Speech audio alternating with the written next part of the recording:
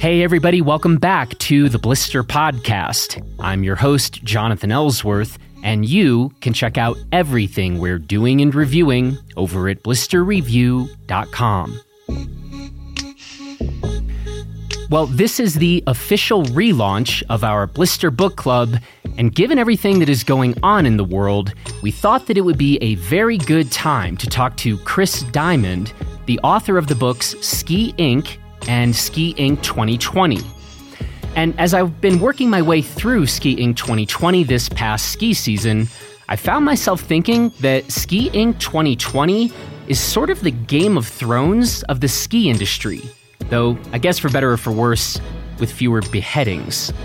But anyway, the strategies, the alliances, the warring factions, the takeovers, counterattacks, and the truly interesting personalities at the heart of this industry, it's all fascinating, and it is all very much a story about world building. And Chris Diamond was particularly well suited to tell this story. Chris worked in the ski industry for over 40 years, including stints at Killington and Mount Snow, and he served as the president of Steamboat Springs for 17 years. This vast experience in the industry made Chris extremely well equipped to write his first book, Ski Inc., and then with the rise of the Epic Pass and then the Icon Pass, and the whole recent era of rampant ski area acquisitions that we've been living in, Chris knew that a follow-up book was in order in response to our brave new world. The long and short is that Chris's two books pull back the curtain on an area that ought to be of inherent interest to any season pass holder and really to anyone interested in the past, present, and future trajectory of the ski industry. And so I am very happy to have Chris on the podcast today. And then just one reminder before we get going here, our next Blister Book Club is going to be with Jeff McFetridge, and Jeff and I will be talking about the book The Abstract Wild by Jack Turner, and that conversation will post on May 11th. So get yourself a copy of The Abstract Wild, and you've got a month to read it. But for now, let's talk about the state of the Ski Inc. in 2020 with Chris Diamond. Here we go. Well, Chris, how are you today and where are you today? Good question. Well, I'm looking out the window of my office in beautiful Steamboat Springs. It's about crystal clear blue sky, edge to edge snow above, 7,000 feet pretty much. Valley floors melting off at 60 degrees, and I just had a lovely bike ride this morning. So you catch me in a good mood, except for the fact that I'm not skiing because right. We were supposed to be open until this Sunday, the 12th. Right. And sadly, we are not. Sadly, we are not. I think we might touch on this in this particular conversation. But before we get there, let's talk a bit about your background. And I kind of want to just get started with when and where did you first start skiing? Okay. Well, I grew up in Western Massachusetts in the Northampton, East Hampton, Amherst area, right near the Connecticut River. So close enough to the Berkshires that at least when I was a kid, we used to have winters and it was cold. So we went to a little local area that had pretty much rope tows called Berkshire Snow Basin. That was my introduction. It doesn't operate anymore, sadly. And then eventually Mount Tom in Holyoke, Massachusetts. And that's where kind of got the bug. My cousin Alan and I'd go over there Friday nights, and there's nothing like being a teenager night skiing. And it was very close, literally a 10-minute drive from my house. So wow, that's where I started. Great. And now roughly what year are we talking when you're night skiing? Well, this was the late 50s. In early 60s. I probably was 12 when I first started skiing and stayed with it. Never a ski racer, just loved it. We couldn't afford it to ski a lot. Of course, it was a lot cheaper, especially, in those days you go up in a foot pack for your day pass. So that's what we did at Snow Basin. And this is the days of, leather boots and long thongs.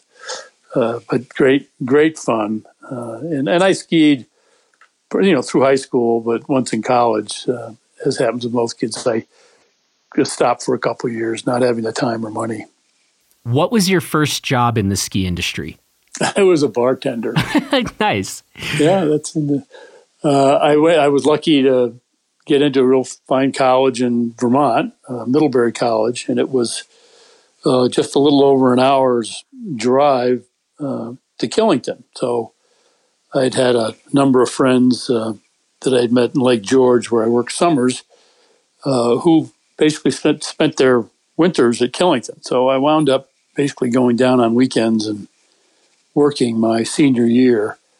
And that's ironically how I got in the ski business. I got to know a lot of people because of that. I worked at the ski area itself in the Snowshed Lounge, but also at a club called the Wobbly Barn, which was owned by a guy that became a great friend of mine over the years, Jack Jaguar. And it were those connections that eventually led me back to the ski business after school. As a bartender, I mean, were you just like pouring pints of beer, or were you actually like making drinks? No, we didn't have complex cocktails in those days. Okay. We talk about Tom Collins or a Singapore Sling. It would be about as complicated as got. Mostly just pouring draft beer. Okay.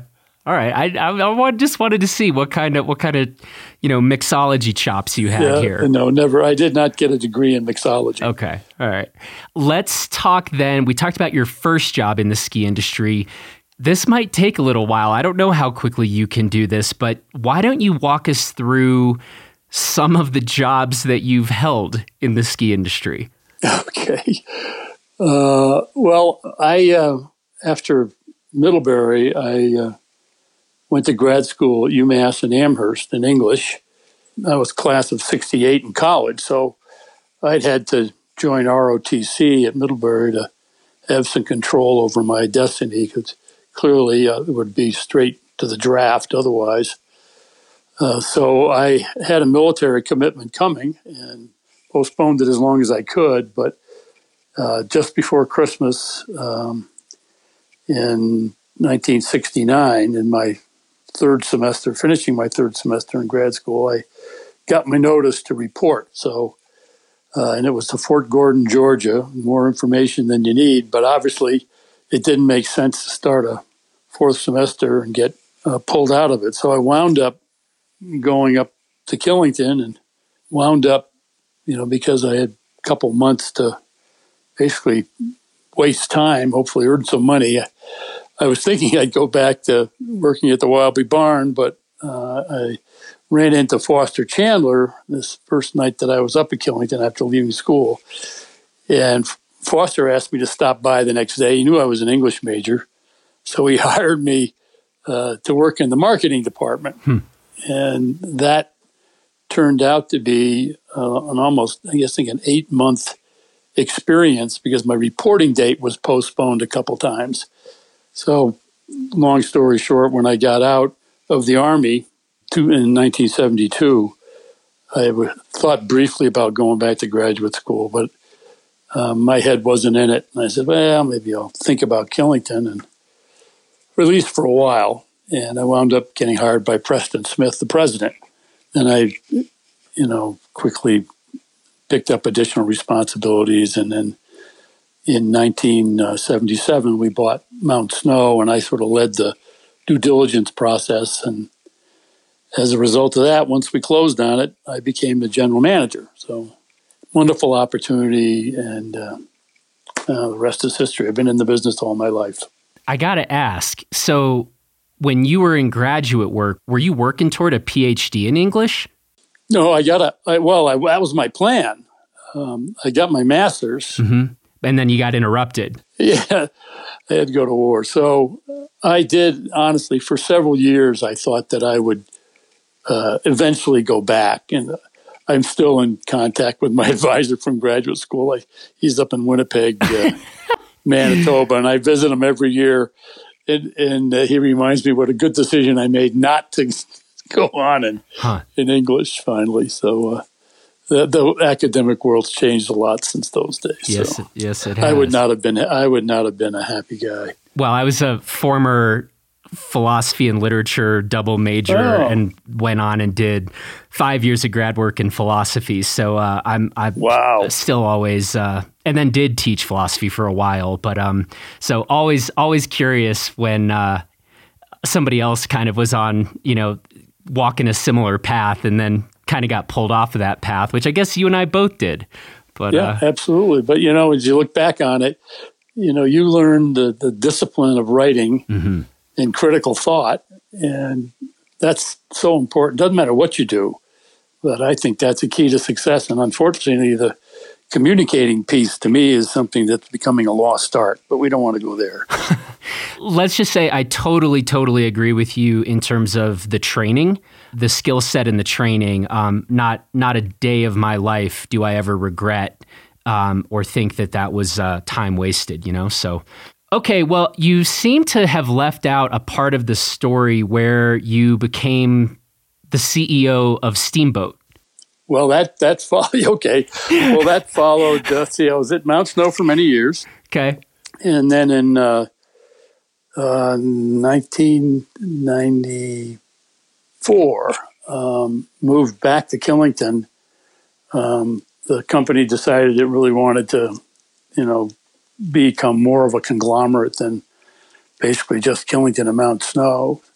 So I was very active in that, acquiring Sugarloaf in Maine and Waterville Valley out of bankruptcy. Just before that, a couple of years before, we picked up Big Bear in Southern California, and Haystack in Vermont, Pico next to Killington. So at that time, the area was called SKI Limited by then. It had been prior to that called Sherburne Corporation.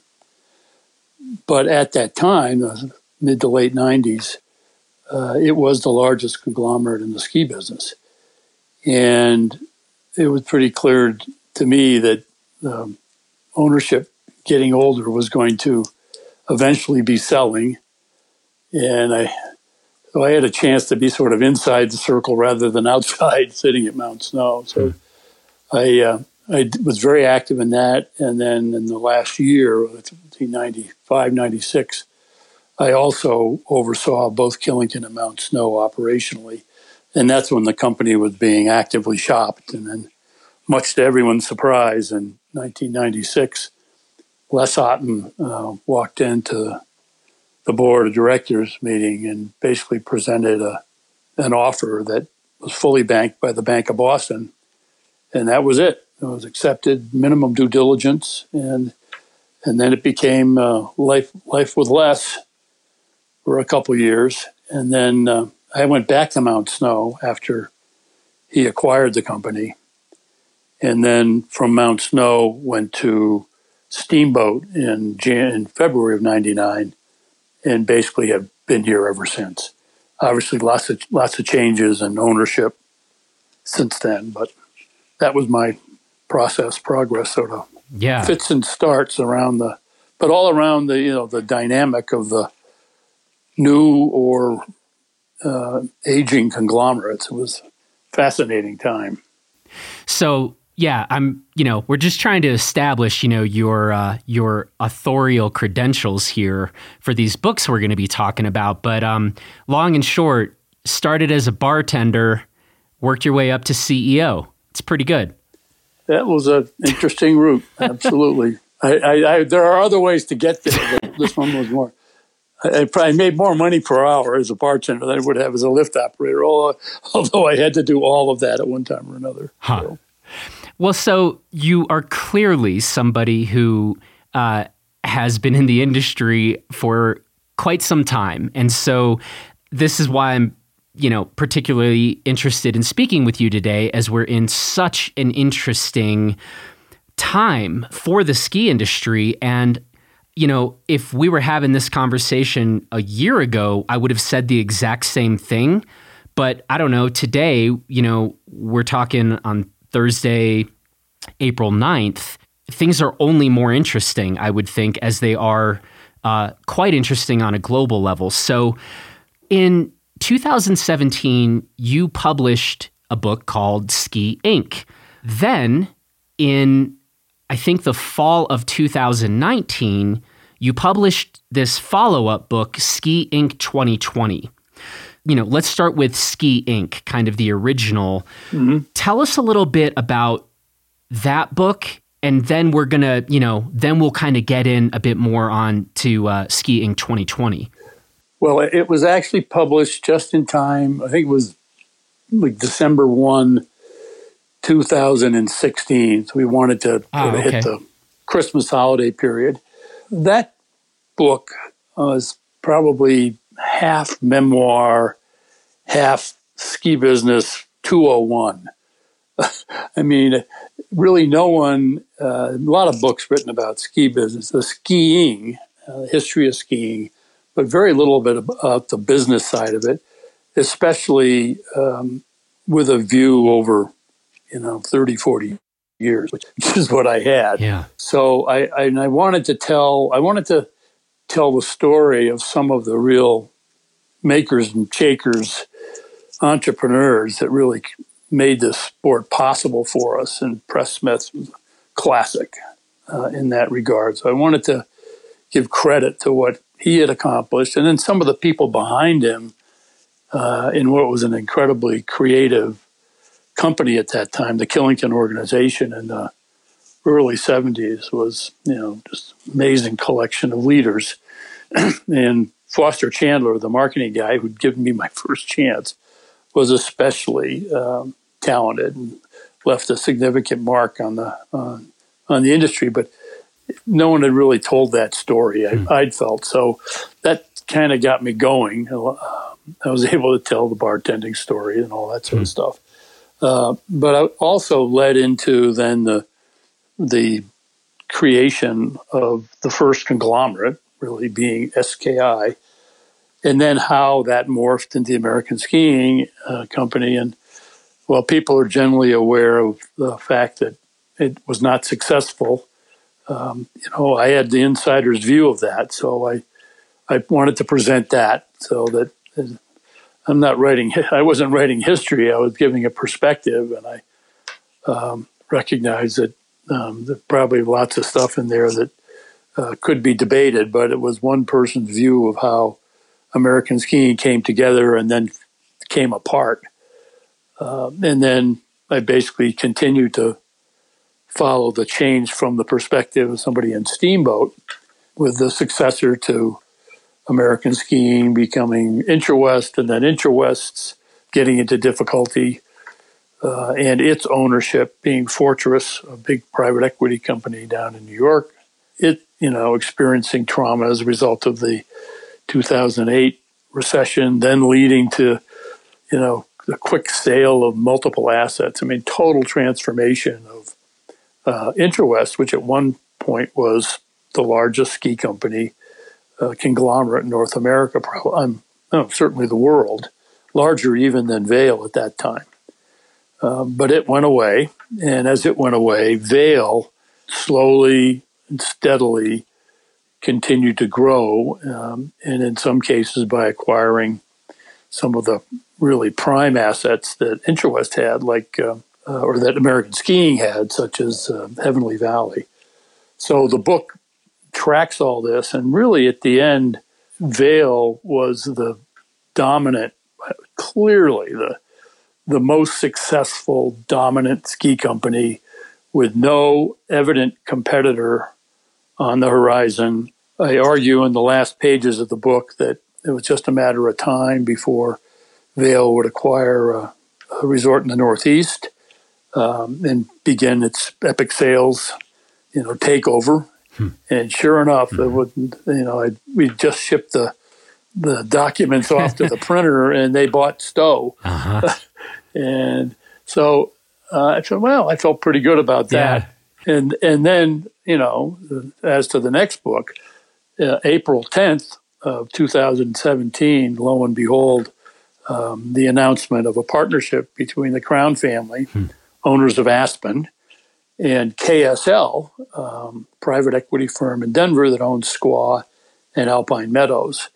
And on the next day, it was announced that Mammoth and its Southern California ski areas, Snow Summit and Big Bear, would also be joining this new competitor. Bang, whole world changed. And I imagine if you on the 9th of April were at the Vail offices, I'm not sure they had their feet up on the desk, but it was a pretty comfortable world that they had created for themselves, and no evident, competitor. Stock price in the low 300s. Brilliant leadership under Rob Katz. They were hot, and then, whoa, where did these guys come from? So, I've asked a number of people to give me an example of an industry that underwent this same level of transformation in this short a period of time as our ski business did, basically starting that April for the next 2 years when Vail and Alterra, which it was finally named after about, I think, 10 months. Yeah. Trying to figure out what to call it. They've basically been in a punching match. One lands a right hook with an acquisition, and the other lands a left hook with another acquisition. And every major market in North America has seen this play out. So now you have two areas that own over 30% of the skier visits of the business and a lot more of the total revenue in the ski business. But if you look at all the past partners that are now a part of Icon and Epic, and where there's a strong relationship, whether to Vail or Alterra, and add up the skier visits that those represent, it's over 50%, right? Yep. Just between the two passes. So that's not the uses that are on those passes, but what the total visits represent, by way of clarification. But either way you look at it, it's just incredible. And what is also incredible to me, as a business person that's watched it over the years, normally when you have that kind of control, pricing control, in the hands of a handful of companies, it's not good for the consumer. But it's been just the opposite because of the transformation in the way skiing has been priced through these passes, and the competitiveness between these two companies, has brought unbelievable deals to skiers. I remind people here in Steamboat that when I came in January or February of '99, the Steamboat season pass, an unrestricted season pass, was over $900.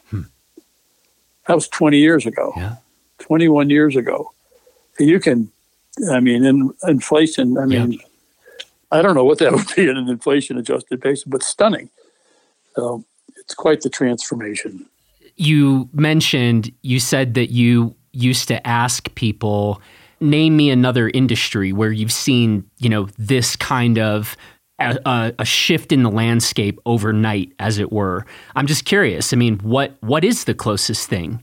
I've never had anybody give me anything that I thought was credible. You talk a little bit about the airline industry. It's still, we've had, TWA's gone away, Continental's gone away, but it's still quite competitive. You look at the hospitality side in terms of, the Marriotts and the Hiltons, clearly, you have Marriott as a big dog, but there's also a lot of other players out there.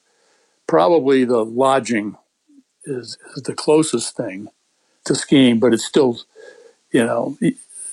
two players don't control over half of the rooms in North America. Mm-hmm. It's still a reasonably competitive market. So I don't think there's anything like it. And there's certainly nothing like the pricing strategy with the rule now is, and it's not just for the two majors, pretty much everybody else has followed. And the rule is you give me your money early, you get a hell of a deal. Yep. So if you're willing to give a deposit and part with your money before Christmas comes, you get values that were unheard of. I mean, I know a lot of people that regularly buy both passes. Mm-hmm. It's just the way they do. I rode the Gondolier and Steamboat just last year with a couple of Aussies, and I always ask, how did you get here? Oh, well, mate, we were down in Vail for a week, and we're here for a week, and then we're going to Hawaii for a week. I said, well, so did you buy both passes? I said, of course. Yeah. We ski, and they said, look me right now. I say, we ski year-round for less in the world, basically, for less than we used to pay at our local hill here in near Sydney.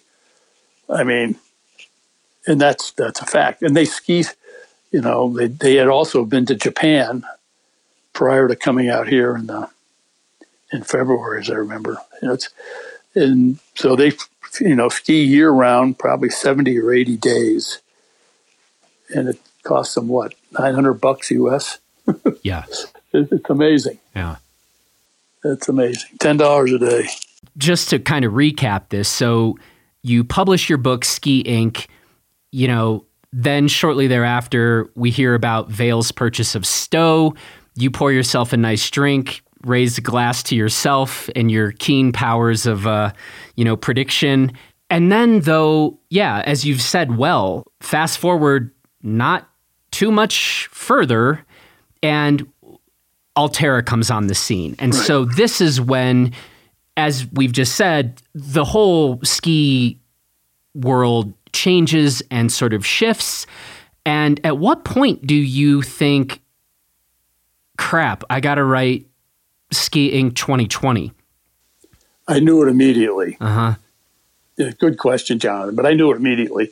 What I didn't, what I knew was how, let me back up a little bit. I had access to all of the basically key players in both companies because of my having worked with them. Some as part of the same company, some just as, just collegial competitors. So I told, them that I was writing a book. So I was able to talk to the David Perrys, Rob Katz's, Rusty Gregory's, as they were growing their businesses, and they were honest and quite direct about what their guiding business strategies were. So I just immediately got into sort of researching how the two were going to evolve their business strategies. And the only thing I had to do was wait a little bit to see how in the execution phase, the passes played out. As you remember, because, of course, the acquisitions went on for a couple of years, but for Alterra, when they closed in April on the first group of resorts, or then pass partners with the Aspen resorts were not acquired, but they were in the pass deal. It wasn't going to happen right away. In other words, it wasn't going to happen for the following season because there were already pass deals in place that couldn't be broken. So it wasn't going to be until 18, 19 that you'd really be able to see how the resorts were going to compete head to head with their Icon and Epic passes. So I really had a year plus to do my research and talking. It wasn't just about the two big guys. It was also how the other players were responding. And that was a fascinating sort of study, because I went into it thinking that there were going to be some serious losers. And really, I didn't find many. A couple that, frankly, had always struggled for locational reasons, access or snow or lack of water.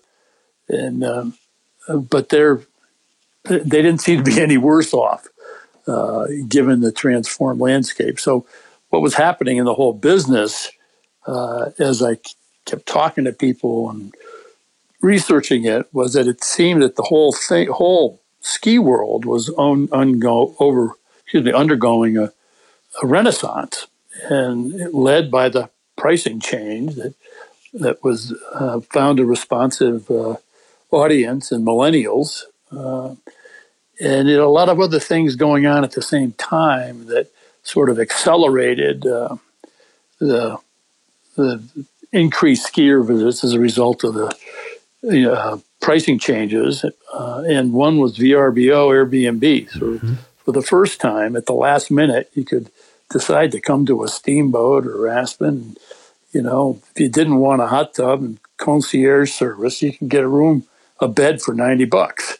So all of a sudden, the skiers in one pass or the other, or sometimes both, having purchased both, were going off to places like Steamboat, Jackson Hole, Telluride, Big Sky, that were aspirational in the past and now actually doing it. So this then, in my view, created its own energy and kind of a positive feedback loop. So back in the offices in Denver, somebody's just talking about a 5-day trip they made that they finished off in Jackson Hole, and what a great time they had. And the ones who are listening that aren't skiers or marginal skiers, they just get sucked into the excitement. And so the numbers seem to support an argument that this is really driving new growth in the ski business that had been very flat for a long time. Well, one of the things that I found so interesting about Ski Inc. 2020, the way that you outline sort of it's a chess game, right? And you do this beautiful account of Vail makes this acquisition. Alterra counters here. Here's why that was a critical move. But I thought this was so interesting, and it was a little bit embarrassing for me to think, like, I remember when some of these acquisitions were happening, sometimes I'd be like, yeah, I don't really get that one. And then your book, it was like, oh yeah, that makes perfect sense. But I just was curious, how much of this kind of punching and counter punching, or, a chess move here, a counter move, how much of that were you sort of aware of in real time?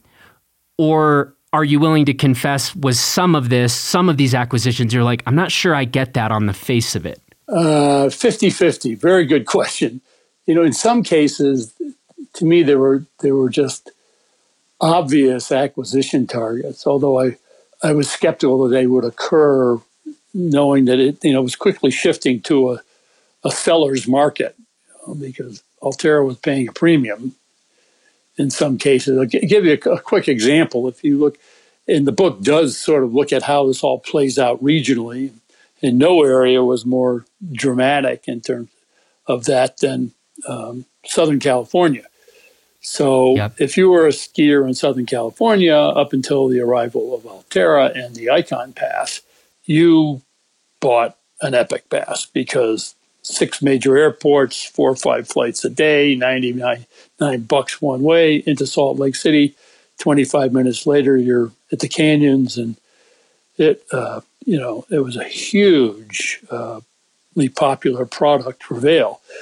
And they had acquired the canyons from American Skiing, or a successor to American Skiing. And Canyons Park City now, this huge property, 25, 30 minutes from the airport. Well, the Alterra guys, and Eric Resnick explained this to me in detail. He was the senior CEO for KSL, and he said they had the time, around the original partnership, forming that, and then moving on through time in 2017, they basically curated their pass. They looked at all the markets and decided where they felt they had to be to compete. So back to Southern California, Vail dominant position, but Alterra now had at least Snow Summit, Big Bear for day skier traffic out of Orange County and LA, and also Mammoth. So that's okay, but what about Utah? So they paid a premium for Deer Valley, and I've told it multiple was something like 14 times EBITDA. something that was unheard of. But with that then came Solitude, which was owned by the same family in a later transaction, and then eventually pass deals for Brighton, Snowbird, and Alta. So, wow, what a transformation. So now, now you've always been buying an Epic Pass, but unless you had a condo right on the slopes in Park City, isn't the Icon more attractive? So it's just fascinating how, they move through time, to find a competitive advantage, and then the other one would respond. So amazing story. This might be a good time in the conversation, and again, you've touched on this a little bit, but we'll just kind of let you make the case here if you care to. For somebody listening to this, and I think you and I are both well aware of this kind of attitude. Someone who's just like, you know what? Screw Vail, screw Alterra, screw these big corporations coming in and buying my favorite ski area. I don't like this new world. What would you say to, that, let's say, not that uncommon attitude? Well, I think, people are different. People respond to change differently. The old "who moved my cheese," right? I think the reality is that the undeniable reality is that the passes are popular. More people are skiing more often. So if you want to go back to the old days when Friday was quiet, it ain't going to happen. It's different now. Assuming we don't wind up in an 80% economy or a depression of some sort, and we come out of the COVID-19 trough here, I think we'll get back to the situation we were in the last few years, which is, just more people on the slopes. Now, what I am sensitive to, and I think both ownership groups are, is you've got situations, and Jackson Hole would be a great example, where I think they still sell an unrestricted pass for $1,400 or $1,500, right?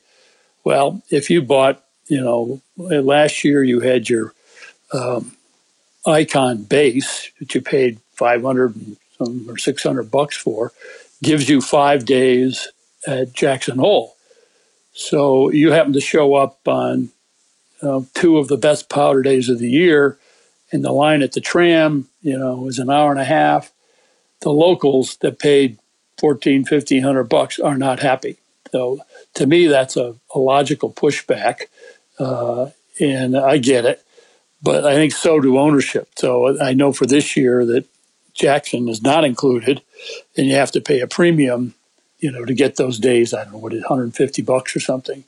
It'll probably still be popular. What won't be as popular as the original deal was. So I think over time, you'll see either blackout dates or further restrictions so that the quality of the experience still has to be high, or it's not a win-win scenario, right? So I think over time, these pushbacks will change. But again, the context is different. It's not going back to the way skiing used to be, where the resorts charged a premium and people with money showed up and they had good experience, not too crowded. Locals got usually some kind of deal for their passes, and life was good. Well, it was, except the business was slowly going south. Now it's changed, and some of the people that I talk to locally who are complaining are the same ones that years ago were, telling me, "Hey, you guys don't do anything to build a sport." So you can't have it both ways, right? That's an interesting point, right? So while I have, I'm perfectly fine if somebody's like, I don't like this new world, with these passes, that's fine. I think that's a fine opinion. But if someone has that opinion and hasn't actually thought through, and considered, like, a lot of these ski areas were not in a sustainable business position, then you need to go back to the drawing board, right? It's like, Right. And so I think that is something that needs to be kind of reckoned with. And I do think, and it's fine, but sometimes some of the biggest complainers just haven't actually bothered to think through like, oh, this totally doesn't work for my little ski area. And so it's like, would you rather that ski area go under and close? Or would you rather be in the current sort of ecosystem? And it doesn't seem like that's a dramatic or overstated dichotomy. Yeah, I don't see the issue isn't so much to me of sustainability.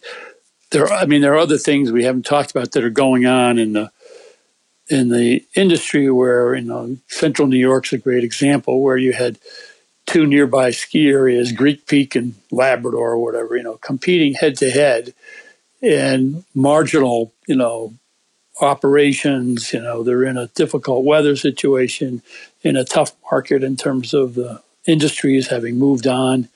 So they merge. In some cases it's a financial consolidation. In other cases it's getting together to offer an attractive pass product. So the change is happening at so many different levels. You can't look at just the big guys and what's happening at Jackson or Deer Valley or the pushback at Vail and Beaver Creek. It's the whole business is changing the way it looks at value and making sure that it's an attractive proposition, which long term means less volatility in terms of ups and downs, fewer bankruptcies, more stability for the mountain towns. And I see that happening across the board. So the long-winded way of saying you can't go back. I said that the book was worth the sort of price of admission just in your detailing of the kind of acquisition strategies and move, counter move, that sort of thing. The other thing I love about this book is just learning about some of the characters. And I'll confess, there's a chapter on Boyne Resorts, and there's a chapter on Powder Corp. And I was like, okay, cool. I can just like gloss over those chapters real fast. Like I'll just read those super quick. Those ended up being two of my favorite chapters in the book. Like I just realized I didn't know the players. I didn't know the principles behind these, mid-majors, as you call them. And they were fascinating. I don't know. This is just, I don't know if I have a question here other than learning about Everett and Stephen Kirscher and John Cumming at Powder. Everett and Stephen Kirscher at Boyne, John Cumming at Powder.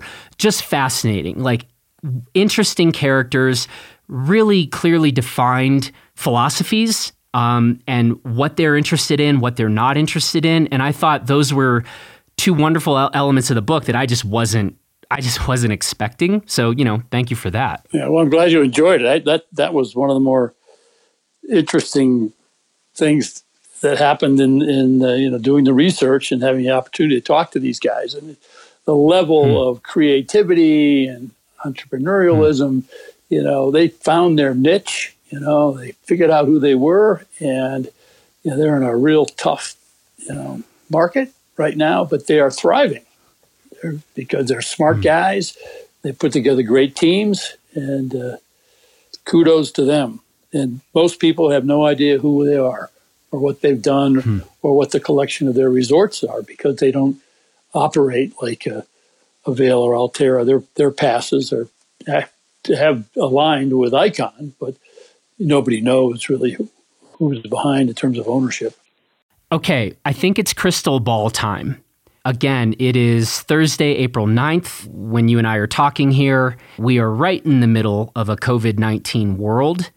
And I'm just wondering what you think our current situation means for the ski industry. And this is also somewhere here, I want to raise the question about independent ski areas, right? That's something we haven't really talked about too much yet, but I think that's going to be an important question here in these very strange times and uncertain times. Well, if you're in a mountain town like Steamboat right now, it's pretty devastating. Friends are out of work. Employees furloughed. I mean, there is nothing happening. It's a great time to bike on the roads because there's no traffic. But the world is the economic world has come to a grinding halt. And it's never, you have to go back to, I guess, Spanish flu to see something that was as medically challenging. But again, the response in terms of policy wasn't the same as it is right now. So, but we've never had just a stop to the service economy, at least. And so anybody tells you what that means and how we're going to come out of it is just guessing. And we're not going to know till we get there. All we can do is kind of hope. I think I said earlier that skiing can't exist under the current social distancing rules. It just can't open the doors. So it really becomes a question, how long are we going to be able to go before we get back to some semblance of normalcy? And will that normalcy allow skiing? And I happen to be of an optimistic nature, and I think we'll figure it out because fortunately it's the 9th of April, and we've got till Thanksgiving to figure this out. Hopefully well before then. And I do think we will. We're going to be able to test. We've got to have the ability to treat people so that they're not dying. It's okay to get sick. We get sick with the flu every year. But if we can hold it to flu-like symptoms and discomfort, that's a whole different ballgame. So I think we'll get there. And then will skiing, how quickly will it rebound? I'll say, as I always, it's going to be more a function of the snow, probably than anything else. Because, I can remember, the Arab oil embargo in 73, 74. It was a pain to go skiing. I mean, you could only buy 10 gallons of gas at one time, and there were alternate days when you could do it. So if you were driving to central Vermont to Killington from New Jersey, you had to carry gas cans, and they did. And it was a bum snow year. We had, a lot of rain, freezing rain, but it wasn't a disaster by any means. We had a lot of people showed up to make the best out of it. And that's kind of the nature of the skiing beast. You just want to stay with it. Now, the bellwether, the canary in the coal mine, will be pass sales. If there's a huge drop in pass sales, that's going to tell you that the economic damage is maybe greater than some are thinking, and it'll probably take us a couple of years to get out of this. But so again, I'm not my business. I'm not an economist. I'm not going to predict it, but the canary will be pass sales. It's interesting, though. Wouldn't it be expected that ski areas, and maybe, I don't know if we want to focus primarily on Vail, with the Epic Pass and the Icon Pass here, but if things are still pretty uncertain, let's say in July and August, and let's say even September, October, they and other operators are going to be responsive and nimble here, right? Like, I really agree with you. Like, if it seems like we have turned a corner on this COVID thing and we get a strong start to the ski season in terms of snowfall, skiers are going to be chomping at the bit to get out. And so I guess I would say, while it wouldn't shock me if there is hesitation to buy a pass now, that could change pretty quick if it's like the snow's starting to pile up. I mean, you used to deal with this day in and day out. I mean, you tell me. Well, I think I look at the leadership in the industry now is a handful of executives at Alterra and Vail, and very bright people. They're going to watch what's happening out there. They're going to look for economic signals, and they're going to make sure that they know everybody that skis at their mountains, and they know how to communicate with them, and they will find the product, the price point that gets people to commit. I don't know what that is. It's going to depend on a lot of other externals, but they'll all manage that very carefully, and I think the rest of the industry will follow. It's not going to be business as usual with the passes. I think we can be confident with that. But they'll find a way to get people to commit, because that's the secret. Independent ski areas.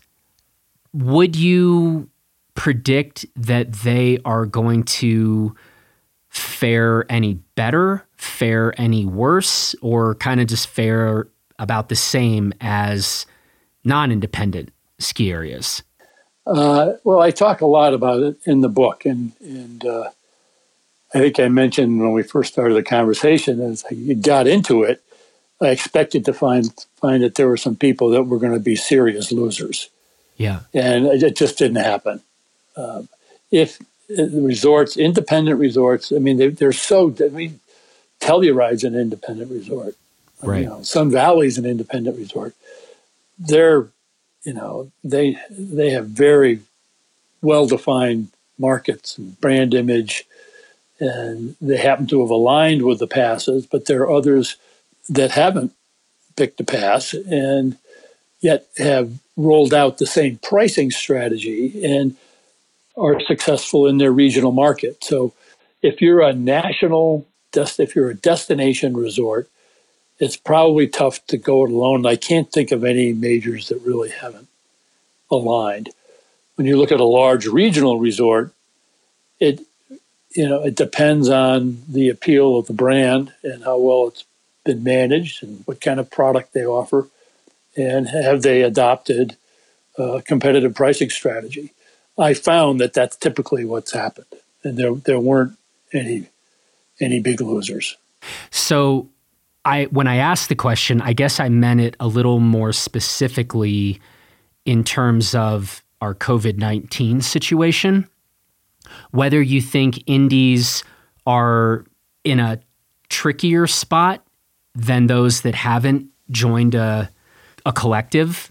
No, I don't think so. Because again, they tend to have, it tends to be a regional appeal, where they have a well-established brand and well-known product and a solid following. And that's there. Each region is different. I happen to be on the advisory board of Schweitzer up in northern Idaho, and they're coming out of it faster because Washington, they're just an hour and change from Spokane, Washington. So that region saw sort of the first impact or onslaught, and so they expect to kind of come out of it a little earlier. And I think the general tone there as a result is quite optimistic. Not that there are a couple tough months ahead, but their runway to get to when pass sales occur is a little longer than some others. And and I think they're looking at the economic impact in that region, which is more related to, Boeing and some other industries they're really being impacted. And that's probably going to suppress demand to a degree. But again, it depends on the region you're in.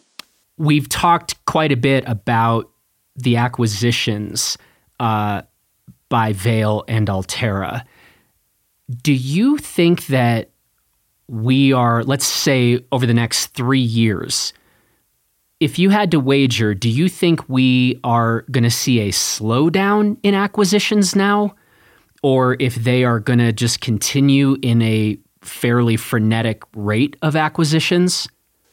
My crystal ball is a little cloudy in that regard, but I think they were both ready to hit the pause button and concentrate on bringing the new acquisitions into the fold, rolling out new systems, and sort of absorbing appropriately all the new properties. So I think that was happening, and I think the COVID crisis has just sort of confirmed that that's probably the trend. I mean, so I think there's probably a 2-3 year pause, and then most of the big guys have pretty much been acquired in North America. Not that there are a few, but the real question in terms of dynamic growth of one or the other of those conglomerates would have to come in sort of the middle tier, the 300 to 600,000 skier visit group, where Vail made a big jump when they acquired Peak, and they have 17 small to medium-sized resorts back in the Northeast. So is that a trend, or was that kind of a one-off because they were able to get all of them at one time and really cement the appeal of Epic in that market? That's really what that did. So I would say we're probably seeing most of the activity, and the canary here will be, does Alterra start buying some smaller, mid-sized resorts in key markets? Okay, so this is going to be our last question, and it's going to be one more crystal ball question. I want you to imagine, fast forward 3 or 4 years from now, and you're about to drop another follow-up book. This one's called Ski Inc. 2023 or Ski Inc. 2024. From where you sit today, how big of a subject, how significant of a factor do you think our present COVID-19 situation would be in a book that's looking at the next 3 to 4 years of the ski industry?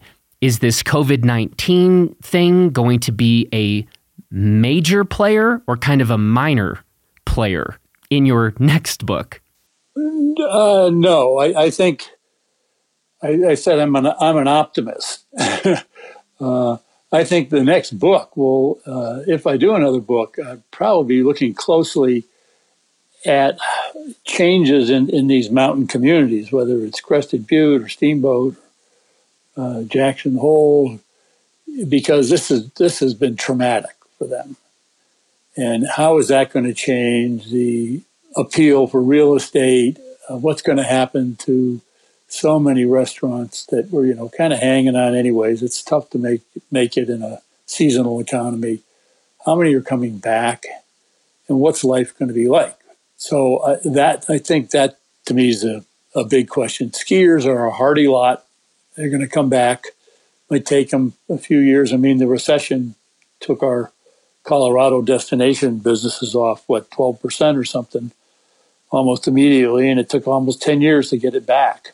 Not total visits, Front Range sort of backfill, but so there's going to be a hit, but it will, it's going to be different in different markets. I'm going to say maybe the family $10,000 ski vacation gets cut back, but you're still going to see Front Rangers heading up one way or the other. And if you're in the Northeast, maybe you don't see as many week-long or long weekends, but the day trips up to the Vermont, New Hampshire resorts, so they'll bounce back as they always have. So it's going to be different. Well, Chris, I really appreciate you taking the time to kind of survey the present landscape and talk a bit about the history of the ski industry and where we've come from and where we're kind of headed in that thing. And and I really hope that people will check out both of your books, Ski Inc. and Ski Inc. 2020. I hope we've provided a good picture of what folks are getting in each of those books. But you are really a great person to be having today's conversation with about the history and the future. And so, grateful for all of that. Okay. Well, thanks, Jonathan. It was a pleasure. Likewise. All right. You take care. Yeah. Bye-bye. That's it for this edition of the Blister Podcast. Thanks to Chris for the conversation. And be sure to check out Chris's books, Ski Inc. and Ski Inc. 2020. And remember, the next Blister Book Club episode will drop on May 11th, and that will be a conversation with artist Jeff McFetridge about the book The Abstract Wild by Jack Turner. I actually just started The Abstract Wild this past weekend, and honestly, literally just the introduction to the book has already kind of blown my mind, so I'm sure I'm going to talk about why that was the case with Jeff. So pick up The Abstract Wild, and I'm looking forward to discussing that one soon. I also want to thank Jared Farley for producing this episode, and I want to thank you for listening. And we also really hope that you are staying safe and being smart out there. I know these are not easy times for a whole lot of folks listening to this, and from all of us here at Blister, we're all thinking of you and hope you're doing okay. The last thing, if you've got some downtime these days, I really, really strongly encourage you to check out this week's episode of our podcast called Off the Couch. It is an amazing conversation with Dominic D. Tomaso. He's one of the best free runners on planet Earth.